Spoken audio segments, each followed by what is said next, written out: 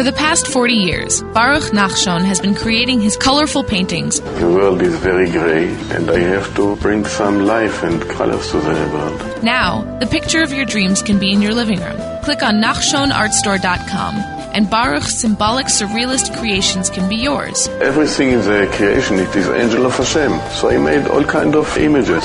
Baruch Nachshon, lithographs, posters, books, and more. NachshonArtStore.com.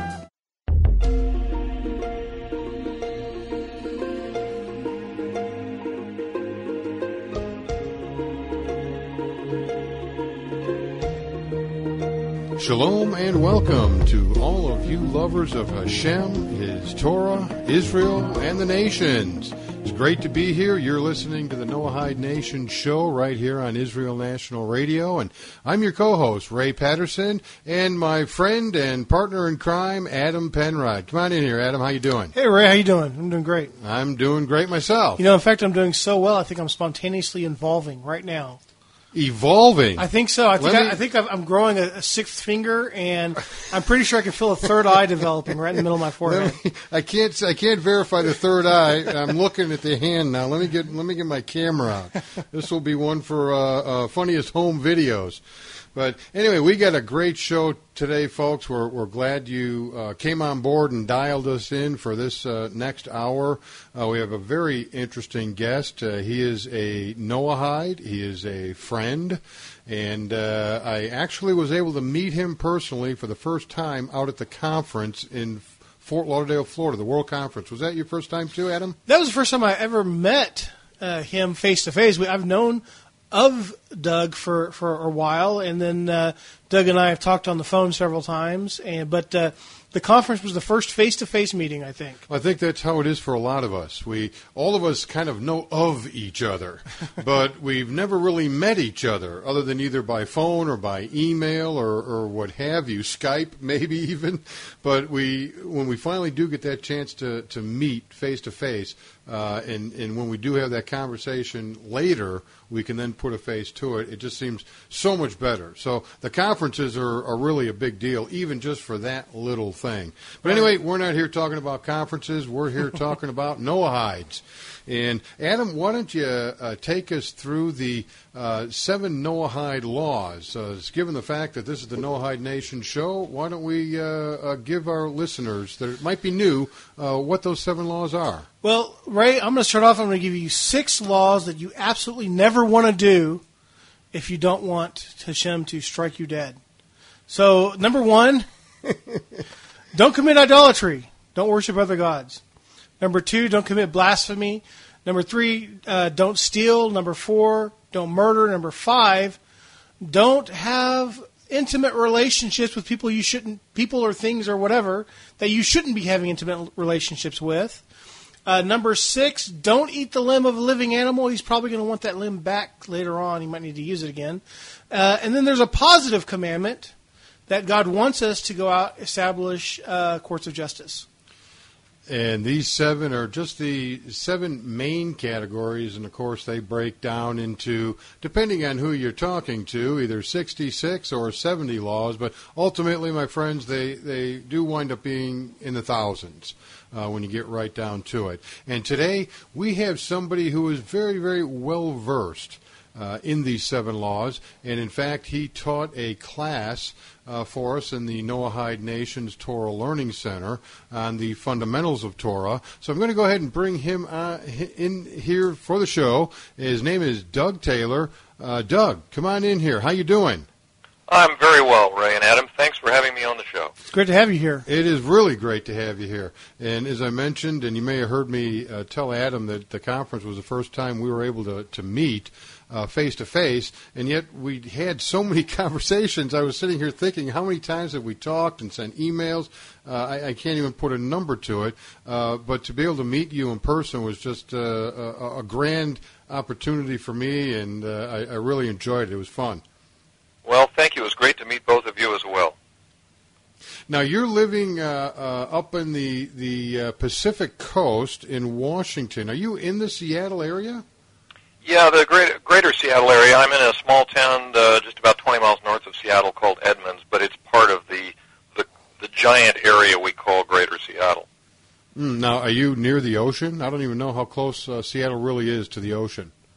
Well, Seattle sits inland a little bit, but on an area called Puget Sound, and I'm just probably about a half a mile to a mile as the crow flies from Puget Sound, so we have an opportunity to ride bicycles down there and be on the water fairly frequently. It's a really wonderful place to live. Yeah, I usually try to find out where the good fishing spots are, and with all of our guests. So, and there is some good fishing out here. So I hear. I'll have to make that trip sometime. Now, I've mentioned to the audience that you are a Noahide. You're a longtime Noahide, but how long, Doug, have you been a Noahide?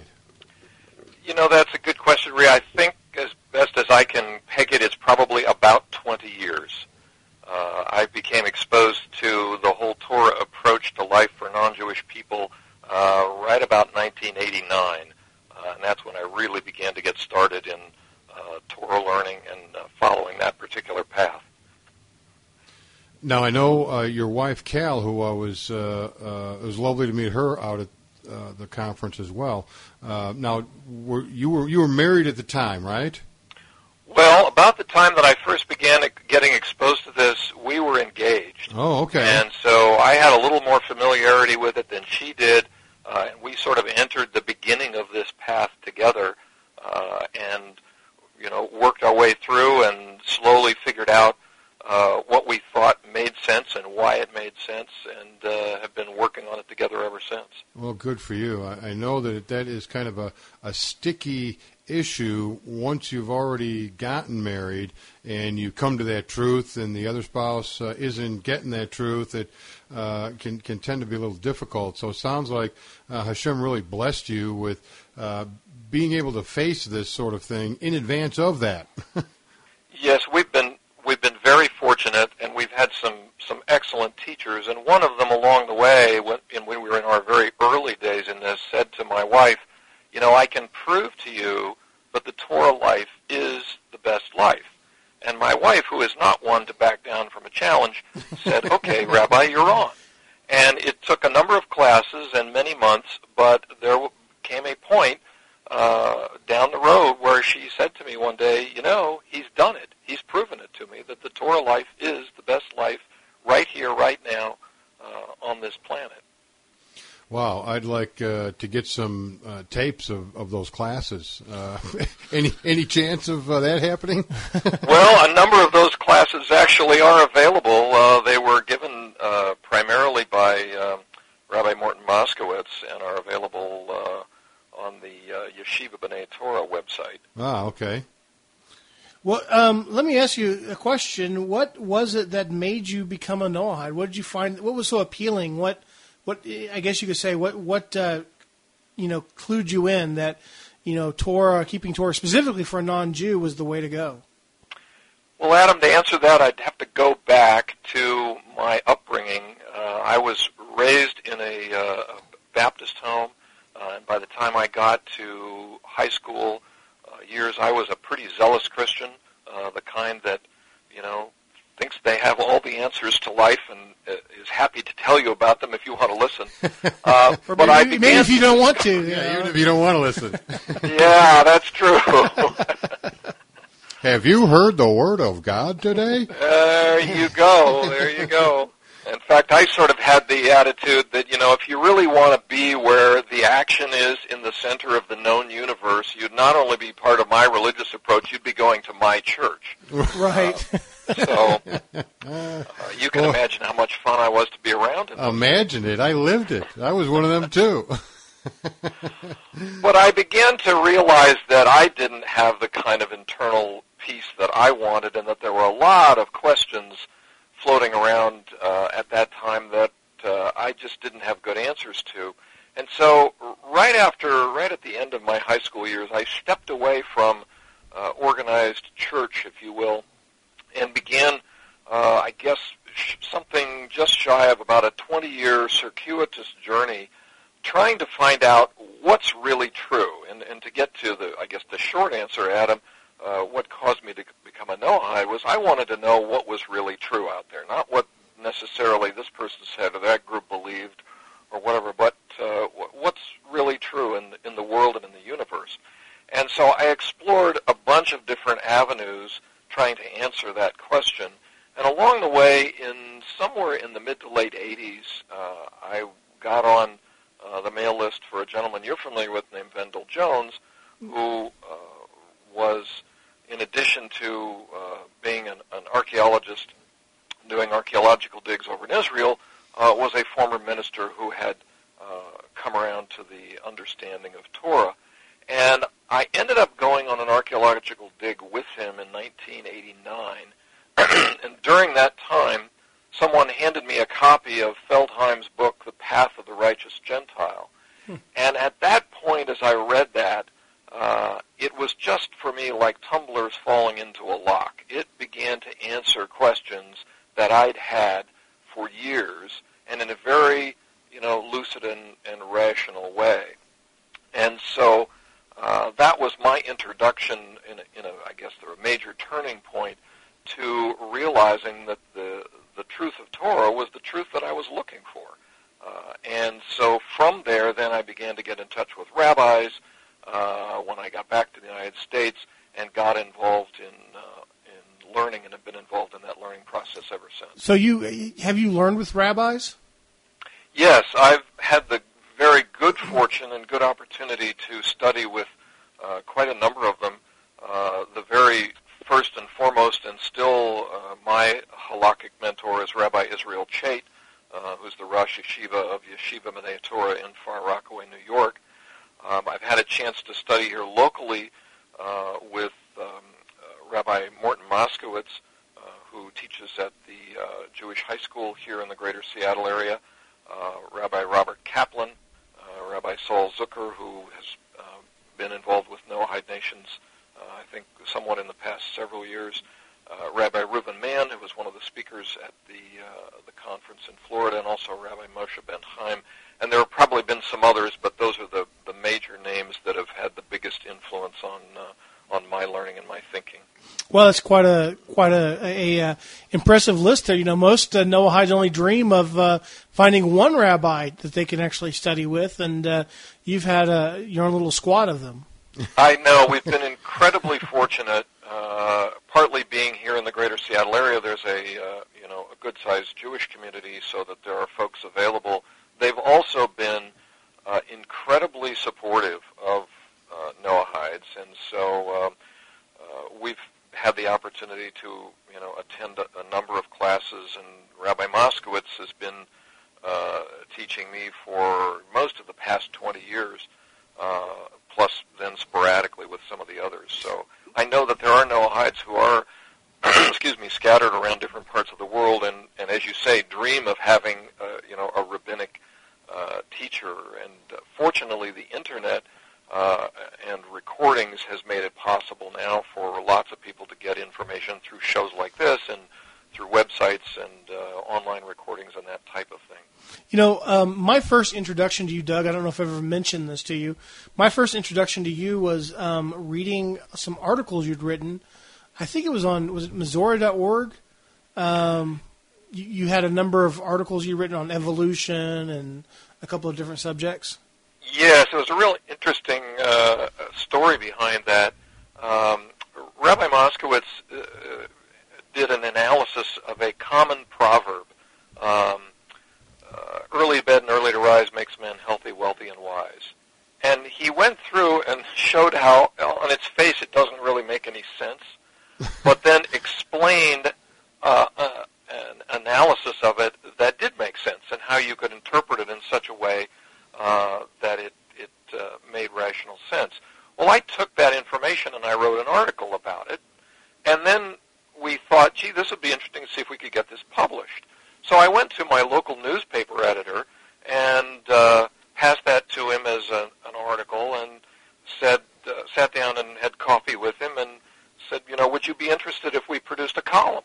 And he said, yes, I would. So Rabbi Moskowitz and I collaborated for, several years, turning out about 40, I think there's 44 of these fairly short articles, all taking commonly held ideas and trying to explain what they really mean and how they really make sense. So it was a column on rational thinking, all based on Torah principles, but not necessarily about Torah content. So they were published in this local newspaper, and then after a while we compiled them into an e-book that is now available for sale on Masora.org. Oh, I had no idea. That's good news, because I've only read, I think, about a fourth of those articles, maybe. So I'd be interested in getting a copy of that. But I've got to say that they were really well written, and I really enjoyed reading them.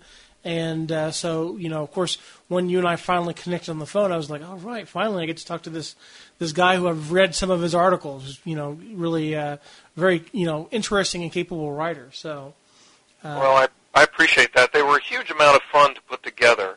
And we, of course, had an interesting problem of limited space because the editor would only allow us about 500 or 600 words. And so we had to sort of try to set the stage, give the idea over, and wrap it up in hopefully a humorous type fashion. And we did this all in a story format, right, in a dialogue format, sort of a Socratic type thing. Sure.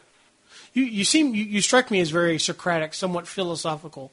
Have you had any kind of training in that area, or is that just the way you come off? Well,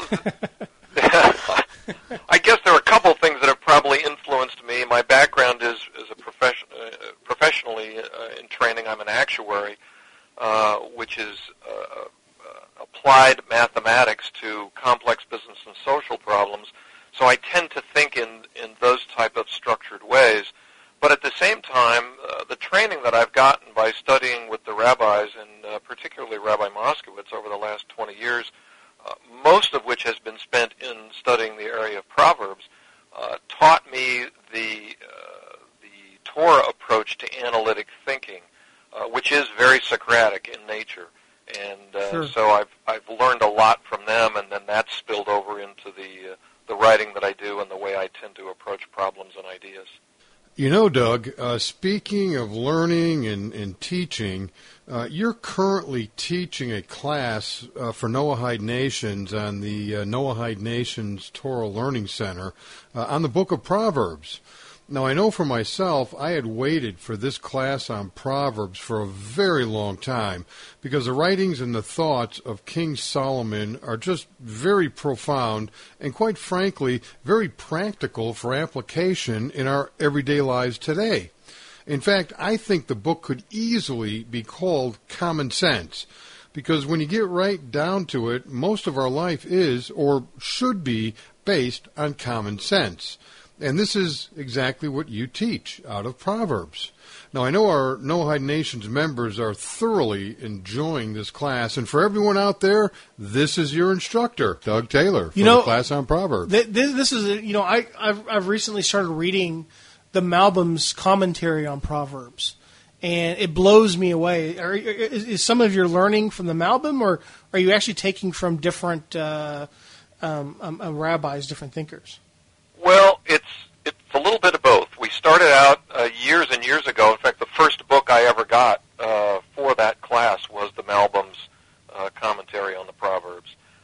What you find is that the commentators, interestingly, take different approaches to individual Proverbs. So you might pick a particular verse, and Rashi may look at it differently than the Ibn Ezra, who may look at it differently than the Meiri, Sure. or Meiri, who may look at it differently than Malbim does. And, it took me a while coming out of the upbringing that I had and the religious background I had to accept the idea that, there can be more than one valid interpretations of a particular thing, because Right. I kind of had it in my mind that, okay, just tell me what the right answer is. I just want the right answer.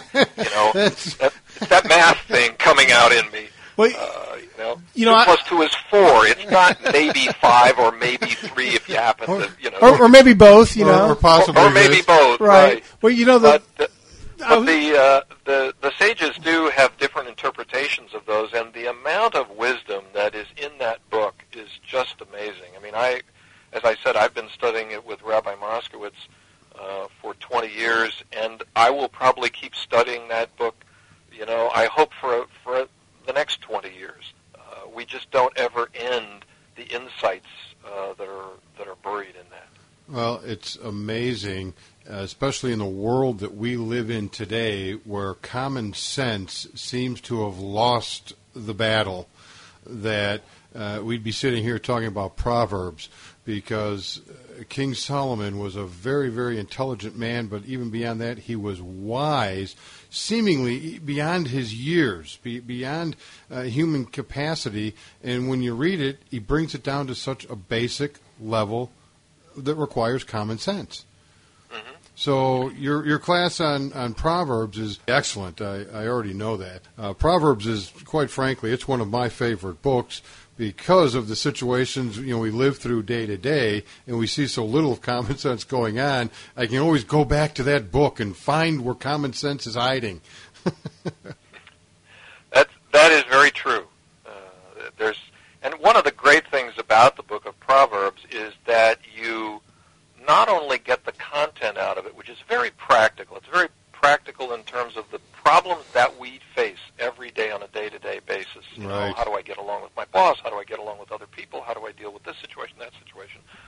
But when approached properly, the actual process of learning also helps you, because instead of just reading content, the way we really get it at what's in that book is we ask questions and wrestle with the ideas, and it's that wrestling process that hones our own analysis skills. Right. So that not only do we get the content, but we learn how to analyze an idea, so that when we go out and run into, ideas, out in our practical day-to-day lives, we have added skills to be able to analyze those in a more effective way.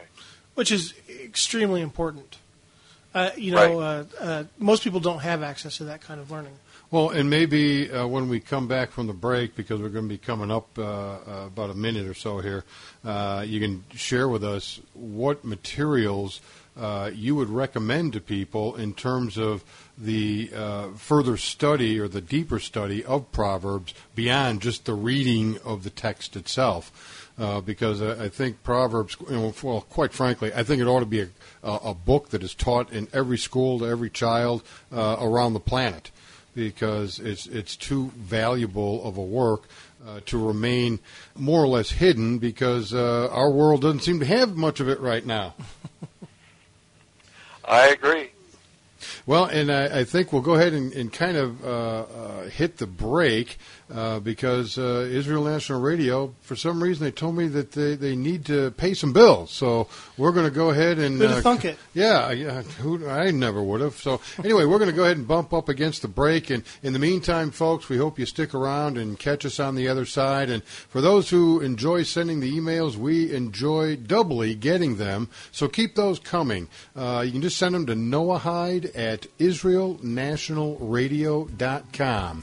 You're listening to Doug Taylor. I'm Ray Patterson, Adam Penrod, and Noahide Nations here on israelnationalradio.com. We'll be right back.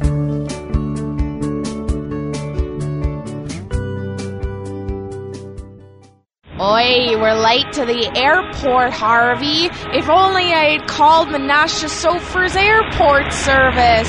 Cut down on time at the airport. Introducing the ultimate airport experience by Menashe Sofer's Airport Service. The VIP Meet and Assist shuttle guarantees a completely stress-free traveling experience. Tell them you heard about it here at Israel National Radio. Online at msoferairport.com. MSOPHER airport.com. Western Wall Prayers, 40 Days of Prayer for You at the Kotel, is a project of Kollel Tfilat Moshe, supporting families and Torah learning in Jerusalem. In gratitude for your donation, we pray 40 days for you at the Kotel, the Western Wall. For generations, Jews in Jerusalem have traditionally made this pilgrimage to pray for marriage, healing, children, income, and many other heartfelt requests. Visit westernwallprayers.org. That's westernwallprayers.org.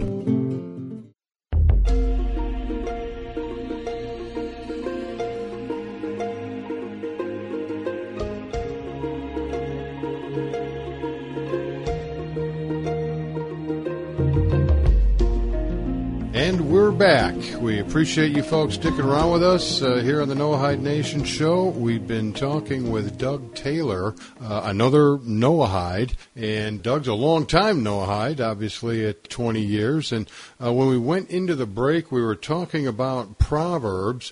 And so let me go ahead and kind of restate my question, Doug, about the secondary or ancillary material that one can use to really dive into the study of Proverbs like you have with rabbis. Well, Ray, there's a couple things that you can do. There are a number of commentaries out there that are in English for those who don't speak Hebrew. ArtScroll has a very nice 2-volume commentary on Proverbs.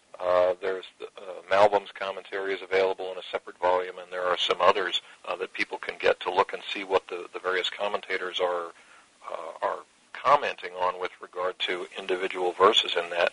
But one of the aspects of this study that maybe goes a little bit counter to the American way that we're taught is that I think in our society, we tend to be taught to cover a lot of ground very fast. And the real value in Proverbs comes by going slow and going deep. And so rather than trying to cover off a lot of material, what can be really helpful is to take a very small amount of it and then to explore it very, very deeply. When I went into my very first class with Rabbi Moskowitz on Proverbs, we started out, he said, I'll teach you Jewish philosophy and I'll teach it to you based on the book of Proverbs, and we'll start with chapter 10. And I showed up for the first class, and to be a really good student, I had read all of chapter 10 and all of chapter 11 in advance just in case we got through all of chapter 10 in the first hour course. Why doesn't that surprise me? Yeah. And you can imagine that my experience was quite a bit different. We sat down, and he said, he's reading from the original Hebrew, and so he starts translating. And he said, Proverbs chapter 10, verse 1, the Proverbs of Solomon. A wise son makes a glad father, but a foolish son is the grief of his mother. And I'm sitting there thinking to myself, yeah, okay, that makes sense. And he stops, and he says, okay, what are the questions?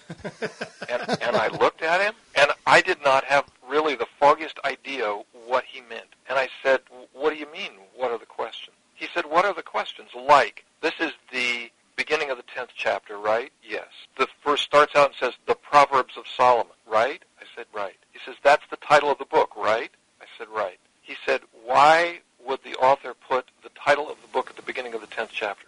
When have you ever seen an author that does that? What are those words doing there? What's the purpose of them?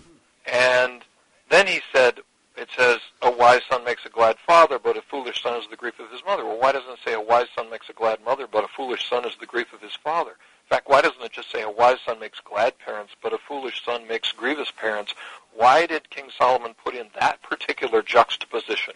And I'm just sitting there, not saying anything, feeling like an absolute dunce, because he's getting into seeing details and things that I just would have glossed over because my mind hadn't been trained to look deeply. Right. And so we ended up spending the entire first hour on that one verse. So my advice to folks would be, take a small section of this, or whatever you happen to be learning, and very deeply into it, and really ask questions deeply about that, rather than feeling like you got to cover a lot of territory.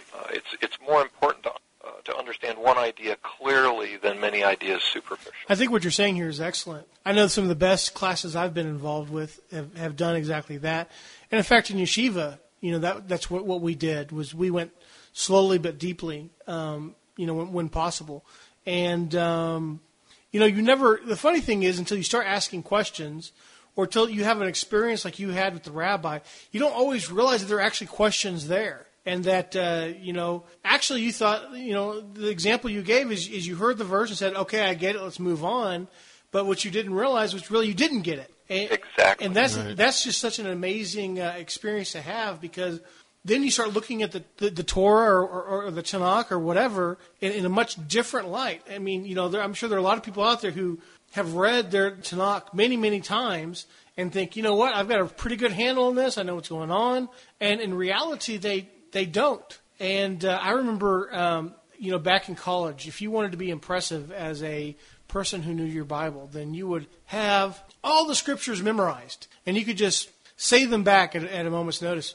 But something that I ended up realizing was that, well, just because you've got a lot of information memorized, that doesn't mean you understand it. And that it's probably better if you spend your time trying to understand something than it is trying to memorize it.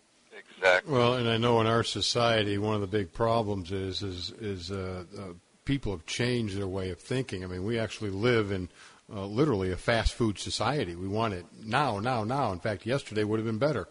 And I think a lot of that has contributed to this, where it's a competition of how many books can I read rather than how many books can I understand.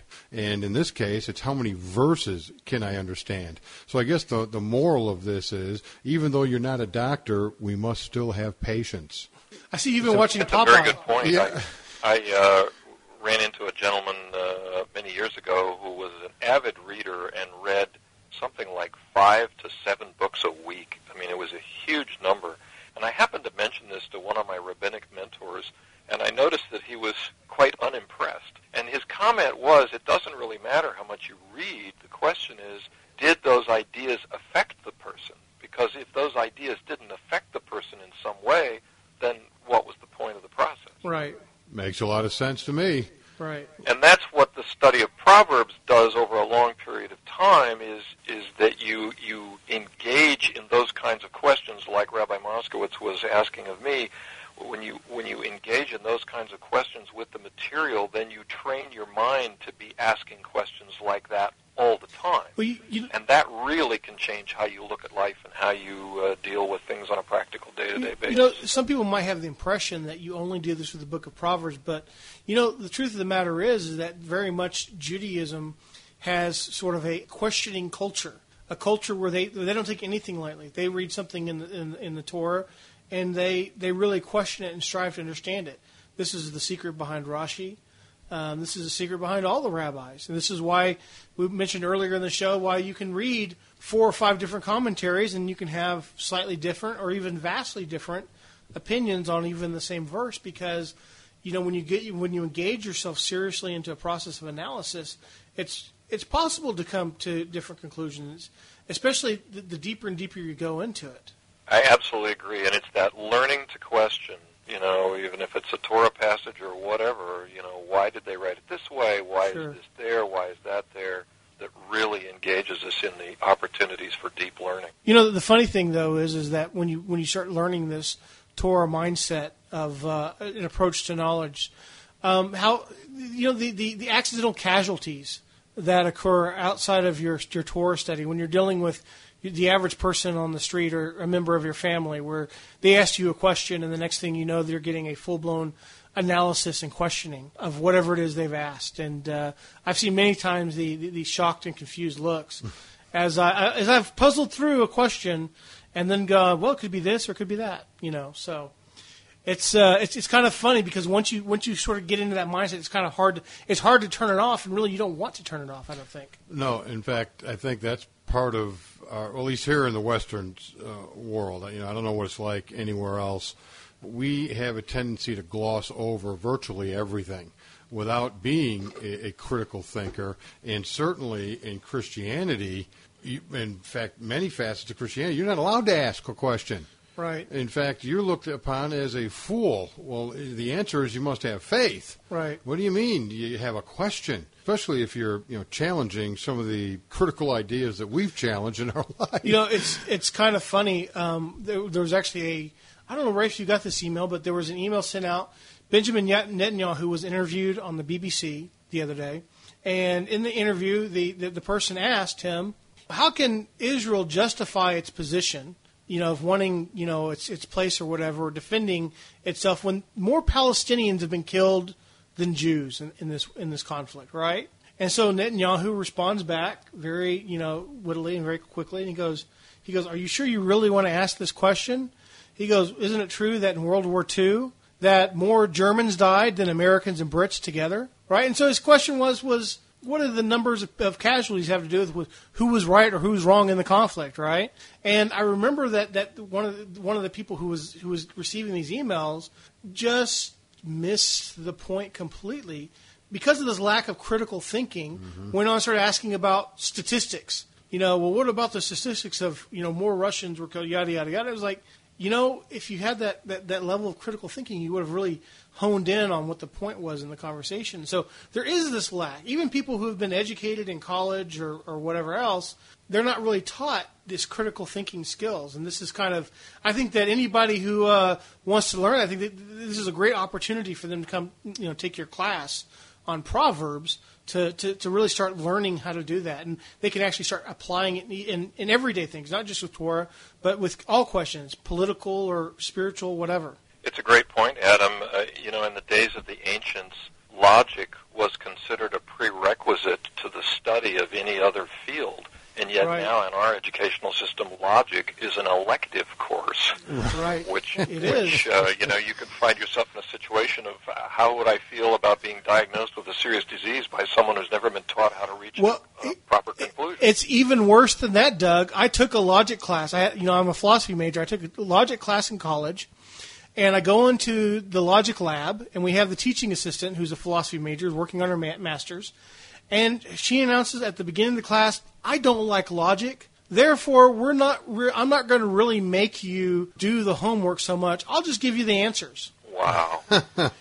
Right? This is, I mean, even within the discipline of philosophy, watch out what you're getting. It's like, critical thinking. It's become, logic has become associated with arguing for no good reason, is what it's become synonymous with, unfortunately. And so when people talk about reasoning or discussion or debating or whatever, in their mind it equals you picking on somebody else. And it's a complete misconception, I think. It has become somewhat demonized. But I'm curious, Doug. I mean, obviously, you're very knowledgeable, and just sitting here listening to you, and I know I've sat in and listened to some of your classes, you're very easy to understand, and you convey and make your points so easily. Are you a teacher at all of other Noahides up in your neck of the woods in Washington? Do you have a Noahide group up there? Well, we have a Noahide group, I guess, and I'll use the term group slightly loosely, in the greater Seattle area. There are a number of us up here. We're geographically scattered. I mean, the greater Seattle area is a pretty large area, so, for example, some of the people live, maybe a good hour, maybe even an hour and a half drive away from us. So we don't get together on a frequent basis, but we try at least several times a year to hold some sort of a thing where we physically get together and meet and talk, have a meal together and chat and share. Most of the classes that we do in this area, we do by conference phone. So Rabbi Moskowitz has a class that he teaches that's available. Rabbi Moshe Ben Chaim of Masorah.org also does a specific Noahide class on Sunday mornings that is available both by conference phone or over the net for those who don't want to dial in and would rather not incur the expense of the long-distance call. I don't do any local teaching other than my own family up here in this area, but I have had the privilege of teaching a fundamentals class on Noahide nations, as you alluded to earlier. Now, let me ask you a question. Doug, I remember a couple of years ago, you and I were both teaching a fundamentals class on Noahide nations, and I remember getting a phone call, or I called you, you called me, or something like that, and it was like, I think we were both surprised to find out we were both basically doing the same type of class. Is this that class that you're talking about? That is the one. That's correct. This was really funny because in a lot of ways, we definitely had some differences, but it was kind of funny because a lot of the content was very similar. And I always found that very amusing that we had kind of gone along the same path because, but it's also very logical because, if there's one thing that I've seen that Noahides need, which they don't really have, it's the basics. There's this complete lack of basics for Torah or for, what is the Torah? What is this? What is that?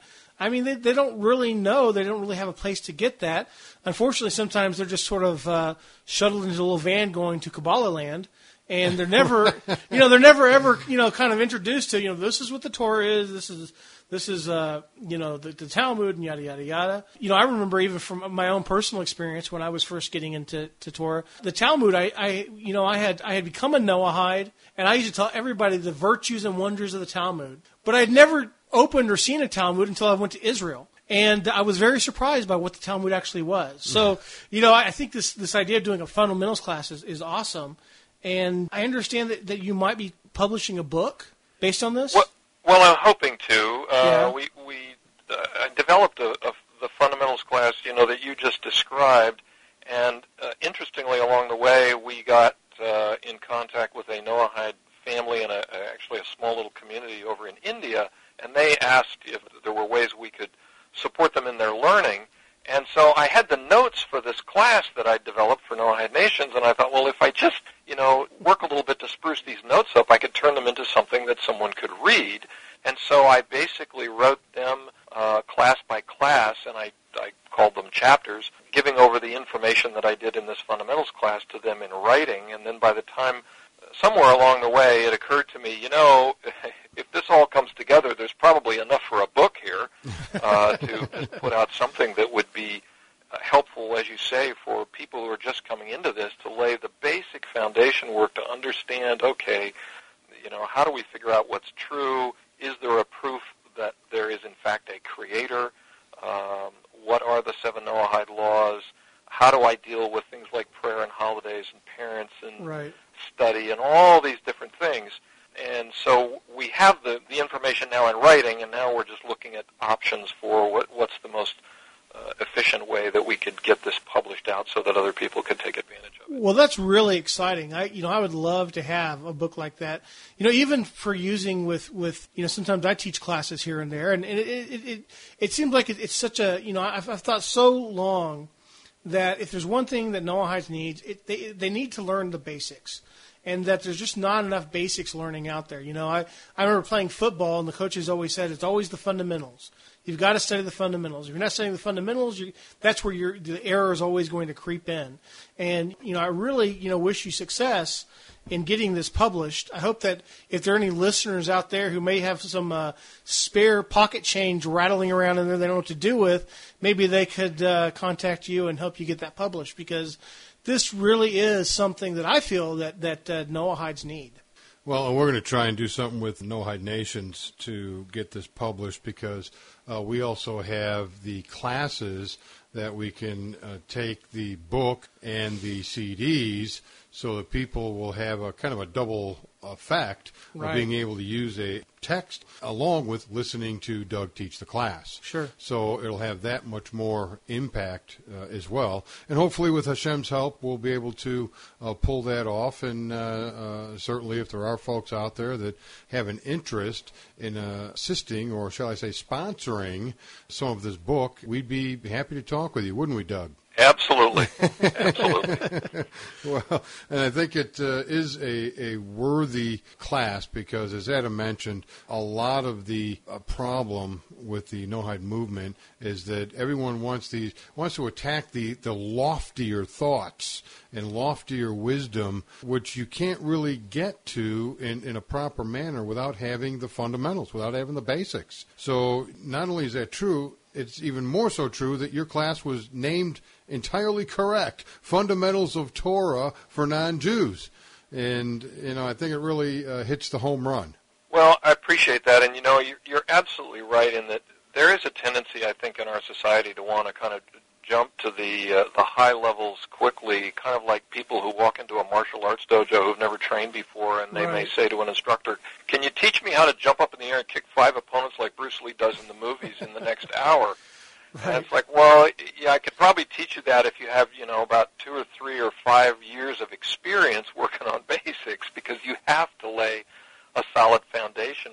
And part of the whole Torah approach, of course, is to make sure that we understand, that we know what we think and why we think it. Not just we believe something because somebody told us that, but I start at the very beginning like a mathematical system, and I can say, I understand this because I understand that, because I've worked that out and that out and that out. And so I'm not in a sort of a blind belief situation, but a case of knowing clearly why I think what I think, because I've got a solid foundation. I can go way back to the beginning and understand. Kind of reminds me of that movie, The First Karate Kid.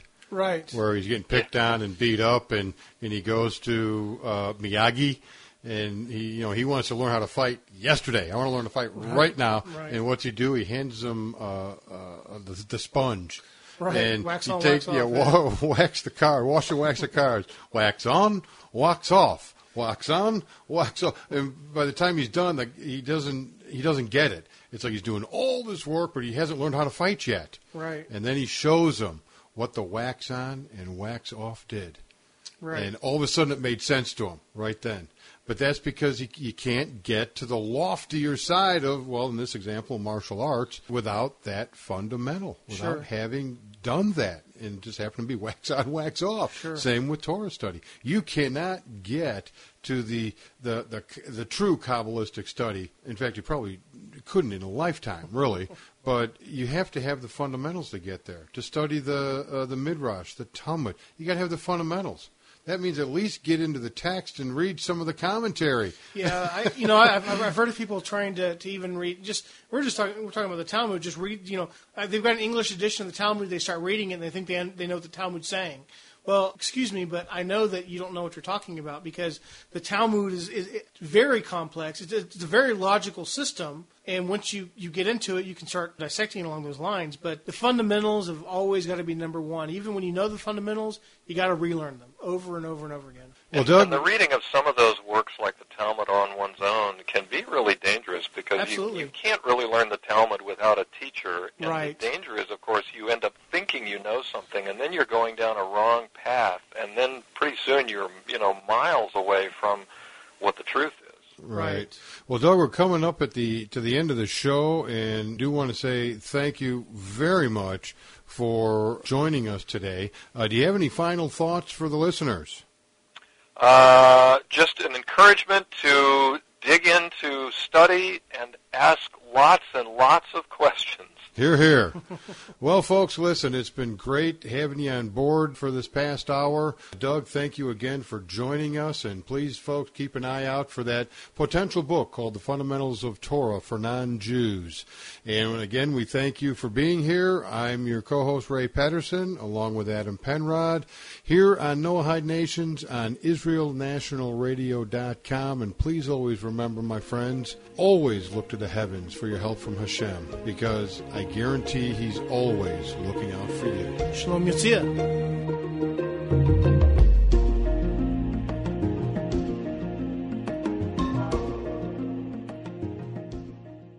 Machon Har Zion, an Orthodox Jewish organization, offers educational programs in Israel about the Jewish faith for everyone who loves the God of Israel. Machon Har Zion opens its doors of spiritual knowledge to Jew and Gentile alike. Machon Har Zion stands to share true spirituality with people of all faiths. Visit www.hartzion.org. That's HARTSION.org. Just because you're getting older doesn't mean you have to stop being active. Frequent trips to the bathroom are a thing of the past with Prisobrand O Puntimal, the miracle development from Israel's cactus flower. Priso can help with its natural remedy made from the Opuntia flower. Don't just suffer, get Priso. It really helps. For more information, visit www.priso.com. That's PRISSO.com.